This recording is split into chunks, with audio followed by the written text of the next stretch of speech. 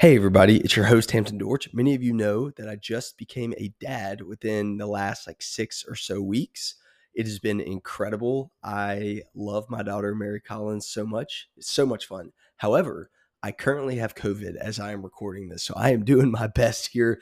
I'm working from home. You may hear a baby in the background. You may hear some other stuff in the episode. My dog runs in the room, so my life is a little different now. I wouldn't change a thing. But I just want to let you know I'm not putting a little clip at the beginning of this to make sure that you stick around and give you a little cliffhanger. But at the end of the day, if you clicked on this because of the title, that means that you want to learn how to manage your time better.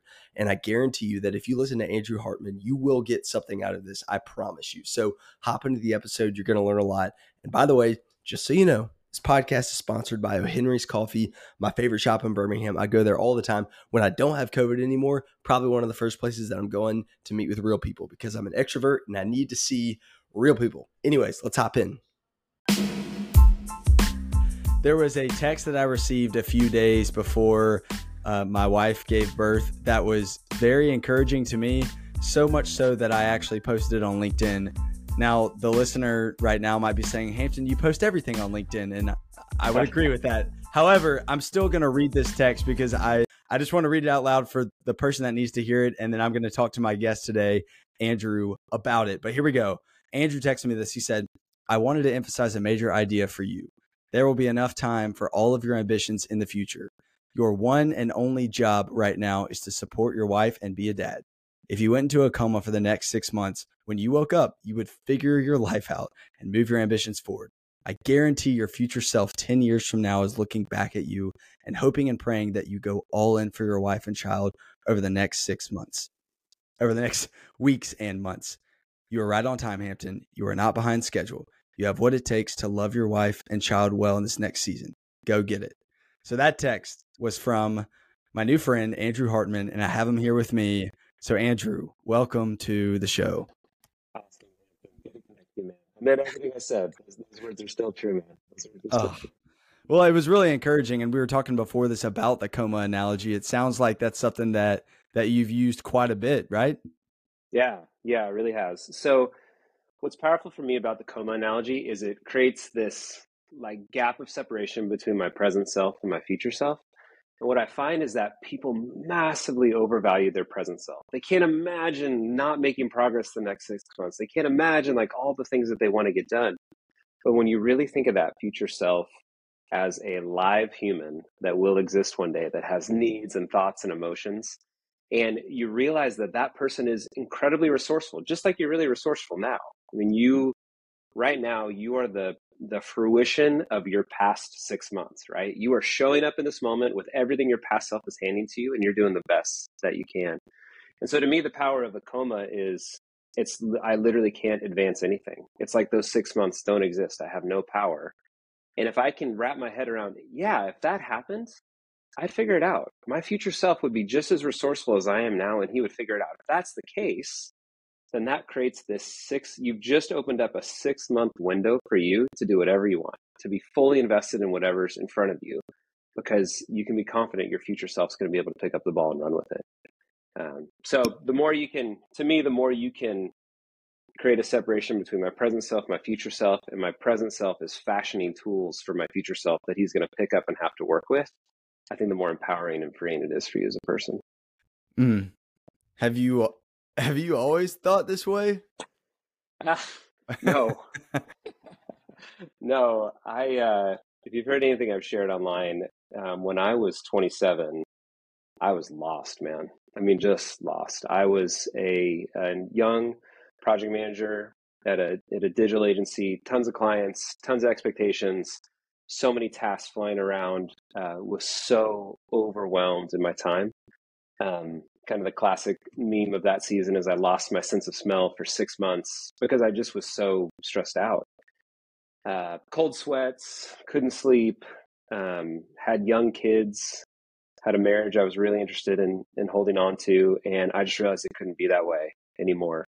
And really what I was up against was two things. One is I had no clue how to manage my time. Time management is this wacky tribal knowledge that no one really teaches you. You got to go kind of figure it out on your own. And I had no idea how to think about my time. And so I lived in a constant state of overwhelm that just was driving me sideways. So Time Boss is really, it is the fruition of a 15-year journey for me of two things. One, how can I make massive progress on my priorities, the things I care about? How can I express my values? That's one. So that was a boundary condition for me.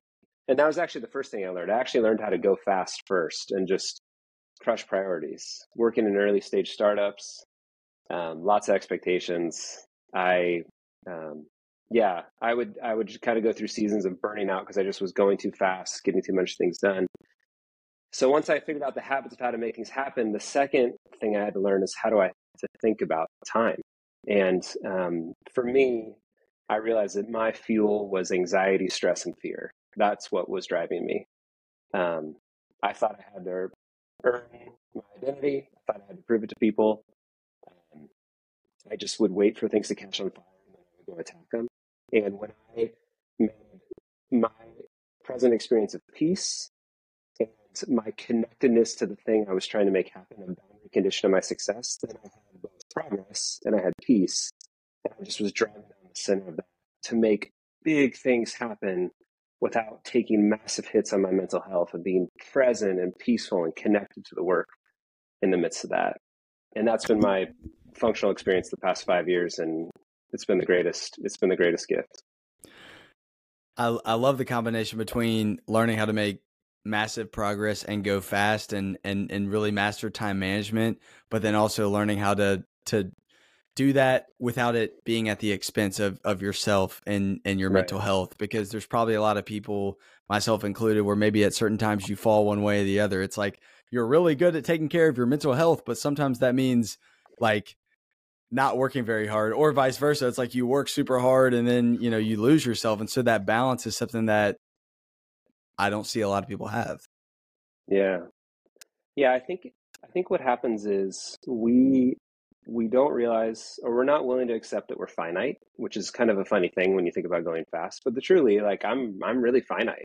I can't grind. I'm going to be 44 next month, and in some ways I no longer have the gear. And so I I still care about contribution. I'm still working in early stage companies. I'm still building a coaching business. I want to be present with my kids. I want to be present with my wife. I want to be engaged in my church. I want to be invested in my neighborhood, my local community.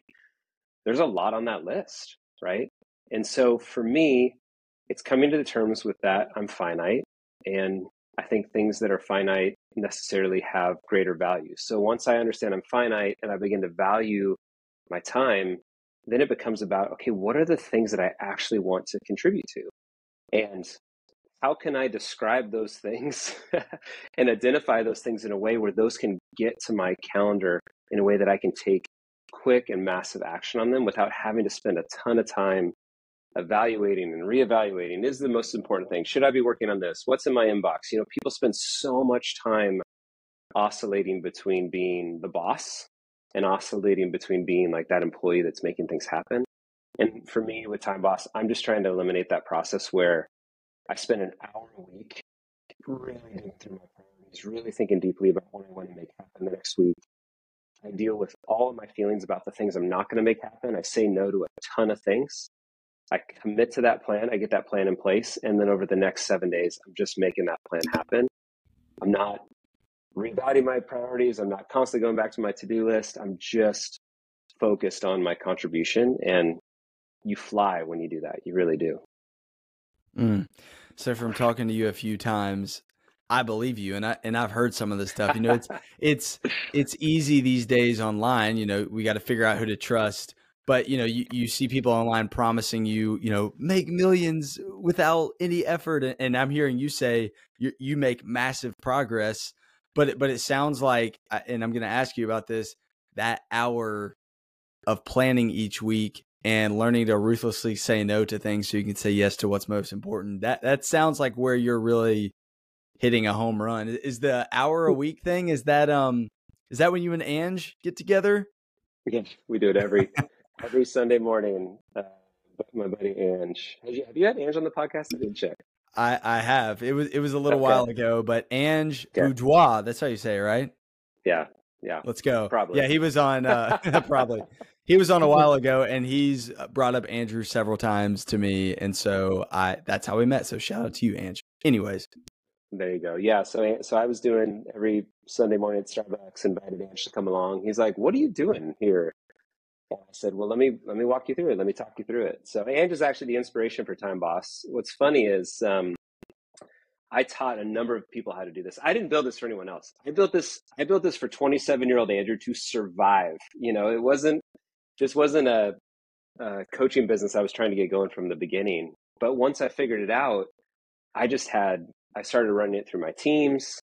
People would leave my companies and go to other companies, and they would call me back and be like, "Hey, can you come show us how to do that? Can you walk my team through how to do that?" And it was this really weird, eye-opening moment of like, "Oh, this is universal. This is applicable." So I was showing a number of people. If it wasn't happening in a business context, oftentimes people would start and they would stop. They would just give up because it was too hard. And what Ange helped me realize is sometimes you just need to attach people to a program to really help them get reps to get past the friction. Because the reality is, whatever we are getting out of our time and our experience of life, we have lived into through years of habits and thought patterns. And so it's fully illogical to think that I can just read a book or I can just read someone's stuff on LinkedIn or whatever and be a different person as it comes to time. So for me, the Time Boss cohorts, what I'm taking people through it is a daily rep around changing the way you think about time, changing your habits around time. And it typically takes people like 3 to 4 weeks before they really get it. And that's a ton of friction. I mean, that's a lot of time. Think of it like going to the gym. Like, you shouldn't expect to see muscles after 3 days of lifting weights. It's a lot of friction that people have to get through to start experiencing results. And that weekly planning meeting, to your question, Hampton, is really where it all begins. It is the moment of value where you are your time boss. You are the boss of your future self. Your future self is going to receive whatever strong or crappy plans you hand to them, and they're going to have to make sense of it, right? And most people are often just punting trash to their future self, where their future self is just picking up the pieces of their past self, not doing a very good job planning. And so my thesis is, when you plan, you're your time boss, and when you make things happen, you're your employee. And if you have employees on your team, you probably really care about them, and you give them very clear outcomes that you're driving towards. And you make sure that they're resourced to make that thing happen. And you are creating space in their schedule and protecting them so other people can't dive in and steal their time. So we're really, really good, especially really, really good leaders are really good about doing this for their employees, and they're terrible for doing it for themselves. But again, if you begin to think of your future self as another employee, a person that's going to be making things happen on your behalf, you start planning for them in a different way. And that's where that weekly planning meeting is so valuable. Did you come up with that employee analogy? Because that's pretty amazing. I honestly, dude, I don't know. Just take credit for it. Just take credit for it. I wasn't building this for it to be a platform. I was looking for mental models of, what do I think about this? Like, I would find myself looking at my to-do list on a Tuesday, and I would see 20 things on my to-do list, and I'm like, how do I even make sense of which of these things I should do right now? And even thinking to myself, this is a really stupid time for me to be looking at this. Like, I'm just stressing myself and overwhelming myself. And the early years, I've been in product, and I've been COO of early stage software companies. What I saw was, I was the happiest people in my company were my employees, who I was working really hard to do all those things I just described. I protect their time. I gave them a clear definition of done. I made sure that they had the right amount of workload so that they could be leaning over their skis, not falling over their skis, kind of like right in that sweet spot. And then I saw myself like burning out and stressing out. And I'm like, why they are doing so well in this environment. I wish I had someone that would do this for me. And when you're an executive in an early stage software company, no one's coming to help you. Like, it is the Wild West. Like, you're doing the best you can. And I realized that if I took responsibility for myself to protect my time the same way I protected other people, it freed up so much of my experience of life. Now, that's not perfect, like, I still have people that come for my time. It's not like I can set a plan on a Friday afternoon and run it the next 7 days, no problem. But that's where again, like the time boss model has really worked out mechanics around how do you deal with distraction? How do you realign the plan on a daily basis? Um, how much of your week should you even be planning versus how much of your week should you leave open for flex time? All of those things are innovations that I had to work out for myself to survive, and they just happen to be really, really helpful for other people. And so I'm kind of just riding the horse in the direction it's going right now, you know? Yeah, that was one of the questions I was going to have about the flex time. You know, do you Yeah, plan out every minute, or is there flex time? yeah. No, you'll fail for sure. I plan 60/40. So 60% of my time is what I would call strategic time, meaning it's things on the front end of my week as a time boss that I'm naming as priorities. And that includes team meetings, one-on-ones, dashboard meetings around specific subjects, this call with you, like anything where I'm saying on the front end, it's valuable, that becomes part of that time that I'm factoring in. And so that leaves 40% time that I'm actively not planning. The number one pushback I get from corporate environments, the number one resistance to that plan is that time. I call it whirlwind time. A number of different models use that concept called whirlwind. And for me, I for people that don't have a hold of their time, if they actually make progress on strategic priorities 60% of their time, they will absolutely fly in a way they never have before. They will run circles around people on their team if they can actually protect 60% of the week. In a 40-hour work week, that's 26 hours. I mean, it's so much time. And we lose so much time working through our priorities, going back to our priorities and reevaluating, should I be doing this? Should I be doing that? Allowing ourselves to be interrupted, allowing someone coming to steal time, looking at our inbox and putting out fires. That if we can actually create a lane to make strategic work happen, and then we can create a lane where we deal with the reality of life, last minute meetings, client calls, customer support issues, water heater breaks, wife needs you to run to the store to pick up a casserole or Yep, that was me right before this. so and you can really crank that up or down. The more control you have on your schedule, the more you can strategically plan. The less control of your schedule, the less you can strategically plan. There's people that go through Time Boss and only ended up carving out 25% of their day, and they leave a lot of their day open for that whirlwind. And there's people that go through and do 80% because they have really tight control of their time. I think the key is, however you do it, is you're naming priorities on the front end. You're doing the work to clearly define a definition of done for your next 7 days, where you say, if we get this amount of work done, this will be a gift to our future self. We will represent our values on our calendar. We will crush priorities that we believe in deeply and we think need to happen. And again, that 60/40 breakdown is just what I've seen as it is the most realistic breakdown of what actually happens in most people's weeks. And you got to kind of right size it based off your experience. Yeah, that makes a lot of sense. And to clarify, it sounds like you're saying 40-hour work week. So when you do this, is it typically for your work week? And then I guess the follow-up to that is, how do you think about your community and church and your family and everything like that? Yeah, great question. So the way I think about it is I run this process for any set of time that competes. So let work is the easiest way to think about it. Most people are coming into Time Boss. They start with their professional life and then they often take it to their personal life. Most professionals have a pretty reasonable distinction between work time and home time because they have a full-time job, or they have decided in their heart, I'm going to give 50 hours to this entrepreneurial effort or whatever. If anything is going to compete for a set of time, it's got to be prioritized together. So if your waking hours are a combination of your family and your work and your church and all the things, then truly that stuff all competes with each other. So to answer your question, Hampton, in my world, I designate 8 a.m. to 6 p.m. primarily for my professional work. That's what I have budgeted as a time inventory that I'm willing to give to money-making activities, maybe is the best way to describe it, and the things that I want to contribute to. That all goes into a Time Boss process. All of that competes. All of that gets that 60/40 breakdown. And then I do the same thing for my personal life. So we have some fixed rhythms, involvements in church, involvements in ministries, things like that are just on the calendar. but I have other inventory that's up for grabs. And so 3 nights a week, I can invest in something and I run this process. Again, it's a much smaller inventory. It's not that massive inventory I have for work, but the same thing applies. I'm prioritizing all of that in a single list. I'm doing the hard work to decide what order those things are going to go in. I'm breaking those tasks down into very distinct tasks that have a clear definition of done. So I'm setting up my future self to be really successful when he shows up to do the work.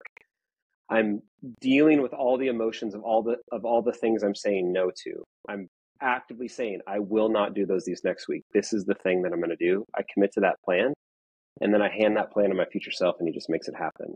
And every week, I'm not kidding, man.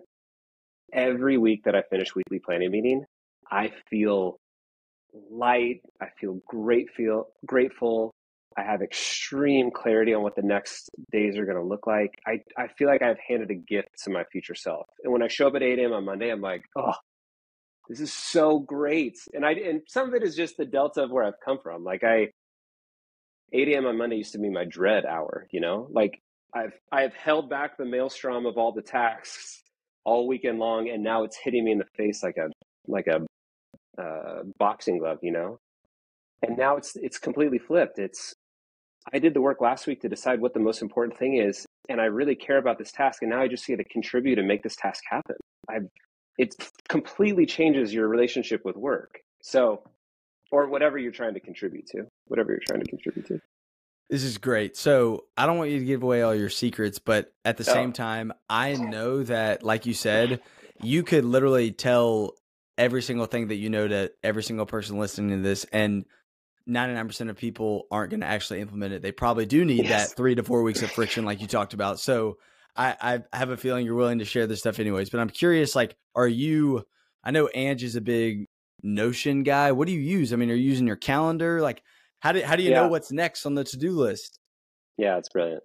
Great question. So the first thing I'll say before I answer that question is what matters most is your philosophy of how you approach time. I'm totally tool agnostic when it comes to that. I personally use Google Calendar, and I am adamant about your calendar as your to-do list. To-do lists are stress machines because they have no context of time. Every time you look at that, I mean, like actually, I'm not going to show you that. Every time you look at a to-do list, you're choosing to do one, and you see the context of all the other things that you're not doing because you haven't carved out space for it. And you can only do one thing at a time. We stress ourselves out by multitasking and trying to do multiple things at once. And so when you put it on your calendar, just like we started on the front end, Hampton, with that idea of the 6-month coma, when you put a task on your calendar, let's say it's a 2-hour task and you put it 8 to 10 a.m. and you dealt with all the trade-offs and you believe in your system and you know that at 10 a.m. something else will be there, but for the next 2 hours, all I have to do is that thing. You create tremendous freedom to act. Most people lose lots of their productive time because in the back of their head, they're thinking about all the things that they're not doing, that they're not getting to. It's like all the children that they're not feeding, you know? And what I'm trying to help people do is create a system where you create space for each individual task to make it happen. You deal with all the feels in your weekly planning meeting, and then when you show up, you just run it. You just make it happen. So Google Calendar for me is the magic. You could do it in Outlook. You could do it on paper. There's people in the cohort right now that are doing it on paper. They don't like digital things. I think you need a digital space to make a list. Notion's a great place. Asana's a great place. Todoist is a great place. And you need a calendar where you can move things from that list onto your calendar. And with those two things, you can be pretty dangerous. Pretty dangerous. I love it. Now I'm freaking out because I spent a gross amount of time on my first day back from paternity leave putting in a dual monitor into my office because like we just had an extra one laying around. So now I've got my laptop and then like 2 monitors there, which in my mind, I'm like, do I actually need that? Because now I'm probably just going to be distracted if I have like Slack up here and this up there. So I probably won't even end up like using it a lot if I really need to focus. But the reason I bring that up is to say, I imagine in order to stick to your calendar, and to deal with I love how you're talking about, I don't want to put words in your mouth, but like dealing with the emotions of saying no or thinking, what else could I be doing? Or am I missing this email or Slack message or Right. text?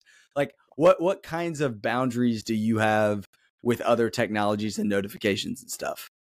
Yeah. So I have designated times throughout the day where I check those items. And then any stakeholder in my life of record, I guess you could say, or that is elevated to a certain level. That could be my wife, all my direct reports, key clients. They have my cell phone number, and I tell them like, "Hey, my calendar is very full throughout the day, but I'm not busy. If you need to get a hold of me and it's on fire, please call me. I will answer the phone." And guess how often they call? Almost never. Almost never. Mm-hmm. So think of it like this. So our relationship with people, we are like we are like it's like they have filled up a cup of water with all their feelings and their needs or whatever, and they're walking into our kitchen and they're looking around, they're like, I don't even know where to put this. So they just pour it on the ground, and then we're left to deal with the mess, right? Because we didn't give them really great expectations of where to put it. But if they walk in the kitchen and we're like, hey, you can set this right here and it's going to be just fine. And in the right amount of time, that thing is going to be taken care of. They'll set it there and it'll be fine. If you say this is a sink, pour your water in the sink. When you're done, they're going to pour it in the sink. People will take the path of least resistance to get their needs met. So if you come to them with compassion, that you care about their needs, and you give them confidence that their need will be met, they'll do it your way. Hey, I check my email a couple times a day. If you need me, if it's on fire, call me. They'll almost never call you, and they will gladly just wait for your reply as long as you're consistent in getting back to them. So for me, it's about just training people to interact in a way that works for you, works for them, and allows you to protect your priorities. So you would say that as a sales professional, it's not a good use of my time to continually refresh my email all day to see if the person signed the document that I sent them. See, it's up to you. So sales is a tricky one. Sales is a tricky one for sure. You have to create systems that really bring you the information at the right time. Now, here's a way to look at it. If it is critical for you to respond to people within minutes or seconds or however you want to say it, then strategically you need to factor your time for that. And you probably need to change your expectations about how productive you're going to be with the rest of your time. If you are sitting on Slack or your inbox, watching things come in, booting up the context of each of those things every time they come in, switching back and forth between multiple contexts and switching that context, it's like you missed a night of sleep or you're smoking marijuana. You choose. But you are not present to do deep work and make significant things happen. So again, that's where I think separating out strategic time and separating out whirlwind is an opportunity for most people, and it allows both to get done. What most people are doing is they're just doing those right on top of each other, and it just eliminates your ability to get really deep, significant work done. Focused work does not get done. This is good. For the listeners, if you haven't picked up, this is turning into like a counseling session for me. I'm asking these questions.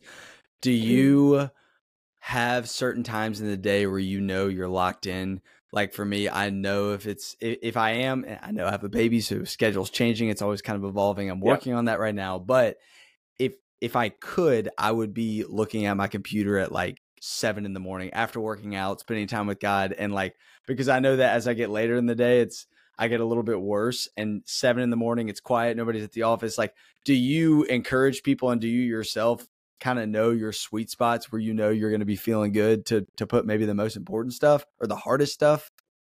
Yeah. I'm 8 a.m. to 1 p.m. is my magic time. Post afternoon, like this, even this time right now it's not great focus time for me. The team is the most active. They have the most dynamic needs. So yeah, I am really, really careful about protecting my morning hours. So I'll even block part of my calendar blocks is not so people won't come and schedule time on my calendar. I'm still super open. I've just let them know when that time's available to them.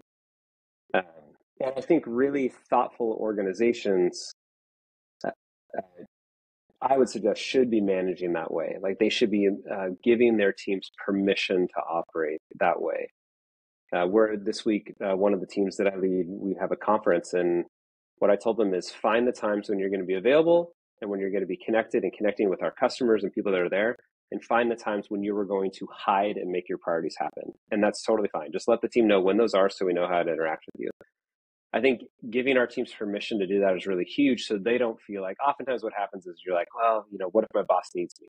The people's whatabouts in time are so wacky. It's like these situations that rarely happen, but they plan their whole world around them. I think really good teams and really good leaders give their team members permission to fight for their priorities and make it happen. That's good. Yeah, that's definitely what the best leaders do. I love what you told your team. Like, hey, find your time, or you need to go away and hide and knock out your priorities. Yeah. That is huge right there. And I'm with you. I like the idea of the 8 to 1 hour for the most part, getting into that deep work and stuff. Because for me, I'm extroverted. I get energy from having a conversation like this, and I also am, for better or for worse, a people pleaser too. I'm not gonna not be on for a conversation in the afternoon versus if I'm kind of tired and I'm working on a project, the thought creeps in. It's like, you can just kind of push that to tomorrow versus at the beginning of the day, that's not really happening. Well, think of it like this way too, Hampton. So imagine your boss comes in and says, hey, 8 to 10 a.m. every day, you and me, we're going to hit the highest priority. Don't schedule anything else. You're going to not schedule anything else. And he's like, hey, if you check your email while you're here, I'm going to fire you. You're probably not going to check your email. So you have the ability, if it's the highest priority, to block out your world and make the thing happen, right? Like, this is where we need to go through thought experiments and think about like how we approach time. If your water heater busted and your home is flooded, no one's going to fault you for being offline. Like, that is the highest priority thing. You should be working on that. The reality is we have the agency to protect our time like that. That 8 to 1 o'clock time, like you're talking, like you have the agency to protect it. It just comes down to your emotional fortitude to do it, for you to get really clear that your priorities matter, for you to own the fact that your time is finite and necessarily then your time is valuable. And how do you become a steward of that time and have your calendar reflect that? That's what it is to me. And so I think the coma, the meetings with the bosses, like those type of thought experiments help us get us into different frameworks to how we think about time. That once we lock in on those as truths about time, we can just start applying them to our calendar and carving out space where we can protect the time. Super good. Well, the last thing I want to ask you, and this is probably the most important question, and I think you would agree with it, is at the end of the day, you mentioned this, your identity has nothing to do with what you get done, And so not at all. I would just love to hear, where is your identity found? How do you think about time and your priorities and everything? Yeah, that's a great question, Anthony. I love that. So often in my cohort, I'll say, you either wake up and you are fully loved, lacking nothing, or you're not. And if you're not, you're going to chase your tail the rest of your life trying to prove it to yourself, and it'll never be enough. You'll just keep going, because if you don't feel loved, it is the most arbitrary thing in the world to go look for progress and success to make you feel loved. And so for me, I draw my identity from my relationship with Jesus. I am fully loved and I lack nothing because of him, which means every morning I wake up in the gravy.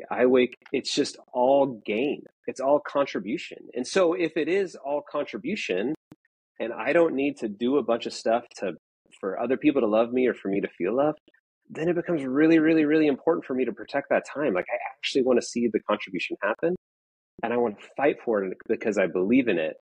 And then at the end of the week, it's all gravy, and it's a total gift. Now, obviously, there's a ton that goes into that, and we have jobs, and we have responsibilities, and yada, yada, yada. But you're either fully loved, lacking nothing, or you got a hole in your heart and you're going to constantly go looking to fill it. And I think those people are just going to ultimately run themselves ragged. Couldn't agree more with you. And I'm grateful to have people in my life like you that are actively living that out, that I can learn from. Totally agree. I mean, so often, I'm sorry about that. We have an interruption, everyone. A dog has just joined me. I'm definitely not editing that out. So for everyone who's wondering, we just had a baby and my dog is getting literally no attention. So he just like escaped and ran into here. But anyways, I am back. And my final thought, you know what? I think that was the enemy trying to take away the most important part of this call, which is to say that we all have a hole in our heart that we try to fill with success or attention or money or whatever it is. And I'll be the first to say that I don't wake up every morning automatically thinking in this way that Andrew's talking about, knowing that I am fully loved and lack nothing. But I have to remind myself of that, and that my identity is not in what I do, Can I make just one statement about that? Please. Do we still have time? Okay.